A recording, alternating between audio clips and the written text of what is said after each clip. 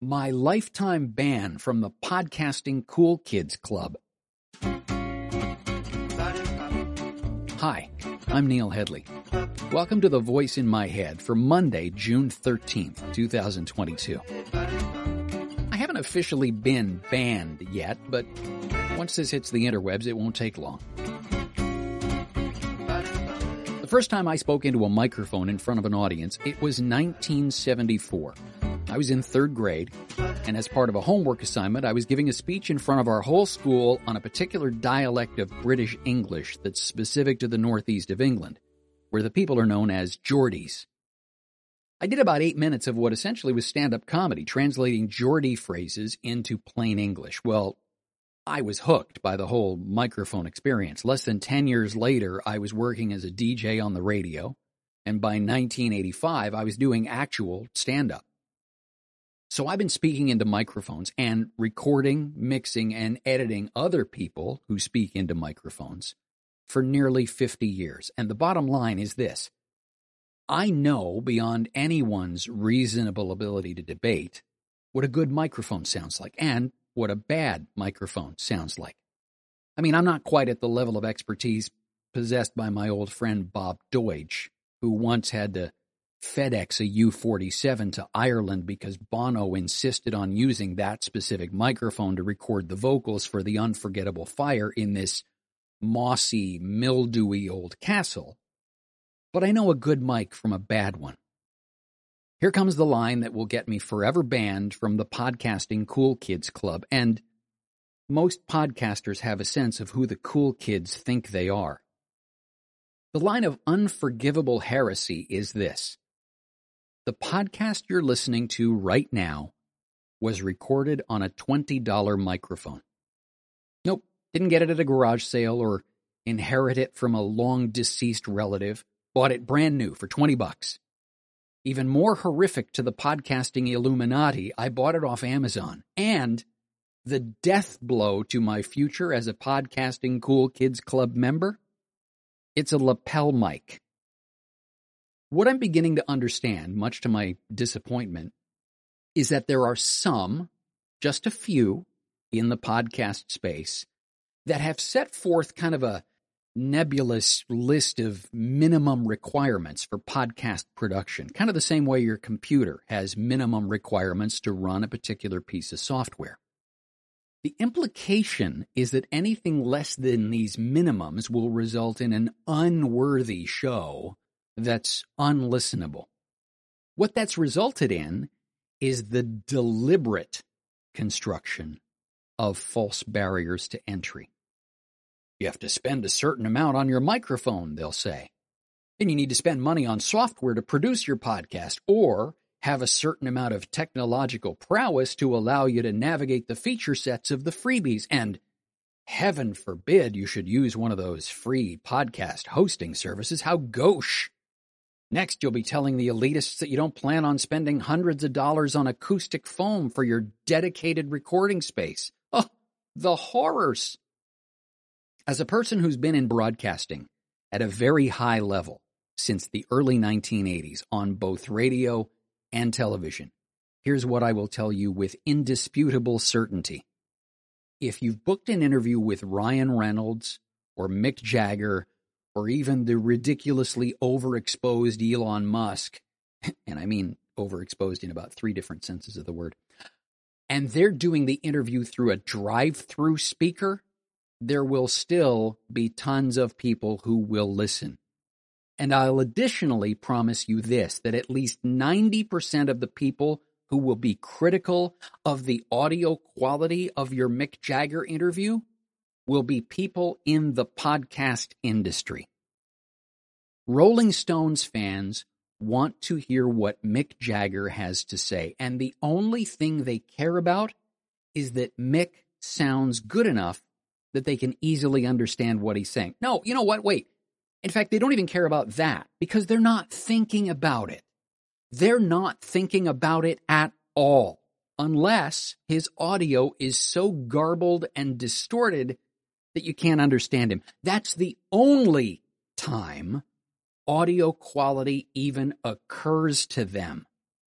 They don't care if his audio is at 384K or 32K, as long as they can hear it.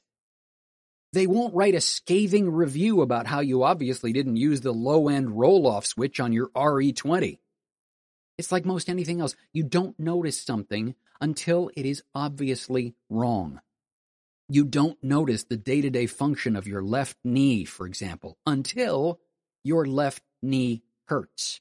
You don't think about the marvels of your charger cable until the cable stops working properly. You only think about the functionality of your can opener when it's not opening cans anymore.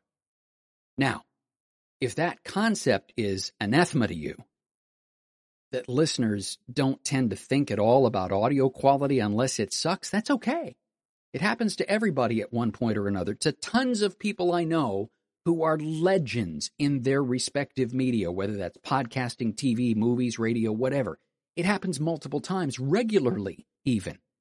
In radio, we used to describe it as having to remember how to listen like a listener. You spend long enough as a broadcaster, you forget how to listen and evaluate things the way that the average listener would. It's why, as I've said before, you will get tired of your intro theme or, the jingle in your commercials in about 1/10 of the time it'll take before the audience gets tired of it. Why? Because they don't hear it the same way you do. You're coming at it from different places. It reminds me of the first time I saw the movie The Return of the Jedi. I saw it in a theater with my friend Rob Petrovitz, who was seeing it without a word of hyperbole for something like the 44th time. Now, that's not to be critical of Rob in any way. He went on to become a massive deal in science fiction television. But for me that day, it meant that in the middle of one of the climactic battle scenes, Rob leans over and says, "Look, you can see the reflection of the camera crew and C-3PO's head." Shut up, Rob. I'm trying to watch a movie. But we were there for different reasons. I was there to watch the story unfold. Rob was there to nitpick the technical details because the technical details were his passion. A passion that turned into an award-winning career. To him, the story was secondary because the passion for him was in the behind-the-scenes part of telling the story. The dirty little secret that the gurus won't admit to is this: your fans don't love your audio quality. They love your content. If you don't have fans, or you don't know how to convert listeners into fans, or don't know how to even do the kind of content that gets fans, there is no microphone in the world that can save you. Not even Bob Deutsch's U47, which I think he's still cleaning the moss out of. I've quoted this number before, and if my math is wrong, please feel free to correct me on the numbers, but something like 150 million people a week still listen to talk radio in the United States. And on talk radio, about half the airtime is taken up by people who are on the phone. No one cares about the audio quality of the people on the phone because the talk radio audience isn't there for audio quality. They're there for content.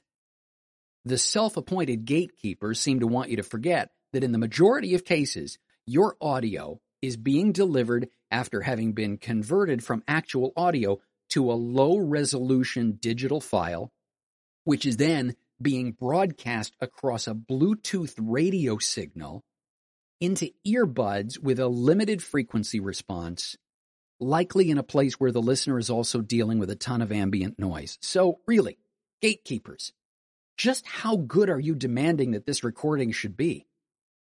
What I'm demonstrating to you right now, much to the chagrin of the Podcasting Cool Kids Club, is that you can do a show with audio quality that is perfectly acceptable with a $20 microphone. And I can back that assertion up with nearly 50 years of experience with microphones that cost everywhere from $18 to $1,800. Pretending that you need something better and erecting false barriers to entry is preventing us from hearing from potentially powerful voices in already marginalized communities. So before you run to your powerful keyboard and start a Twitter movement in support of my lifetime ban from the Podcasting Cool Kids Club, maybe stop for a second and examine whether your perspective is the result of your privilege. That gets us to the end of episode 19 of The Voice in My Head. Listen, if anything about what I just said would inspire you to pick up the tab if we went shopping for $20 microphones together, feel free to buy me a virtual coffee instead. Just go to buymeacoffee.com/Knopp. And Knopp is spelled Knopp. You can also find a transcript of this episode and a bunch of other goodies at knoppstudios.com. Details going to be coming very soon on one of those you spoke, we listened kind of deals with regard to our Copywriting 101 course as well. But to talk to me about that or whatever else is on your mind, my email address is Neil, that's Neil, at knoppstudios.com. Until next time, thanks for listening to The Voice in My Head. I'm Neil Headley.